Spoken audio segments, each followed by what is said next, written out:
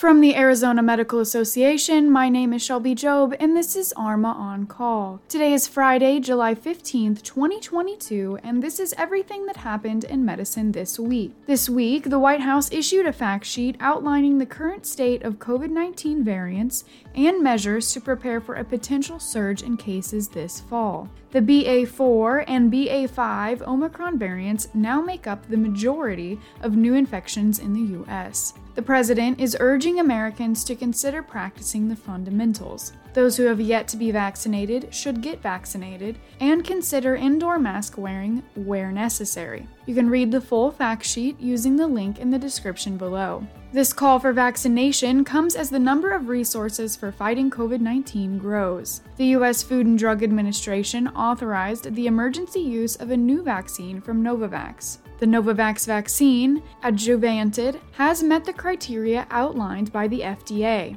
Authorizing an additional COVID-19 vaccine expands the available vaccine options for the prevention of COVID-19, including the most severe outcomes that can occur, such as hospitalization and death, commented Robert M. Khalif, MD, FDA Commissioner. The new vaccine is given in 2 doses, 3 weeks apart, and contains the SARS-CoV-2 spike protein and a Matrix-M adjuvant. See the full statement from the FDA and the list of vaccine ingredients using the link below. Proposed 2023 physician fee schedule could lead to physicians facing cuts to Medicare reimbursements. The Centers for Medicare and Medicaid Services' new rule proposes a decrease of $1.53 to the calendar year 2022 conversion factor of $34.61, equaling a conversion factor of $33.08 for the 2023 calendar year. American Medical Association President Jack Resnick Jr., MD,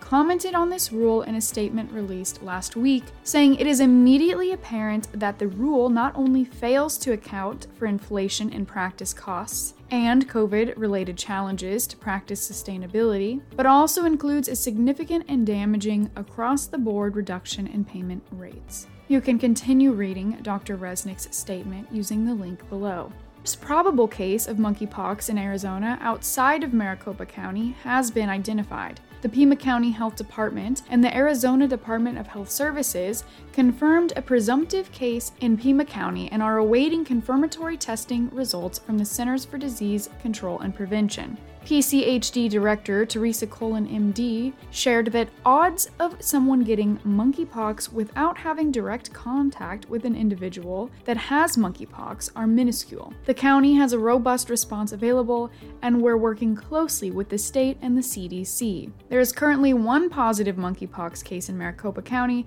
and 7 cases pending CDC confirmation. For more information, you can read the CDC's monkeypox information webpage, which is linked below. This week, the CDC released a new analysis report detailing the overuse of antibiotics in 2020. According to the report, 80% of hospitalized COVID-19 patients from March 2020 to October 2020 were given an antibiotic. According to the report, the drugs prescribed did nothing to fight against the virus, but rather potentially allowed for, quote, drug resistance to develop and spread, close. The report also highlights that unprepared hospitals, some of which lacked the proper PPE and cleaning procedures needed to keep up with the overwhelming flow of new patients, furthered the transmission of superbug bacteria. The CDC warns that this may have been a large step backward in our national resistance to infections. You can read the full, detailed CDC analysis by using the link in the description below.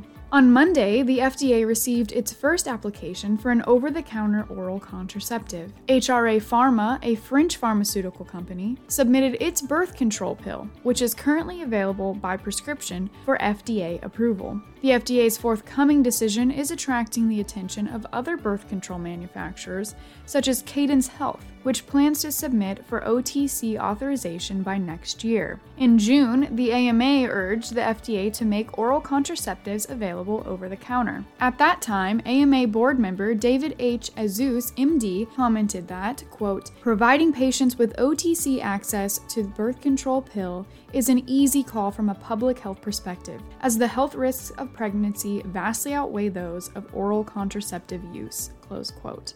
You can continue reading the AMA statement and find more information about the pending approval using the link below. Leadership Series, 4 physician perspectives on transformative leadership, with Part 2, the role and value of leadership in an independent medical practice. To give you insight into transformative leadership and what it looks like across different settings, we have invited George Bradbury III, MD, an authority on private practice leadership, to speak on leadership in the private practice setting. Whether you're in private practice, thinking of going into private practice, or want a comprehensive understanding of leadership across different settings, this webinar will be a treasure trove of knowledge. We encourage you to join us on Tuesday, July 26th from 6 to 7 p.m. for this free virtual event. You can find more information and a link to register in the description below. That concludes the update on Medicine This Week.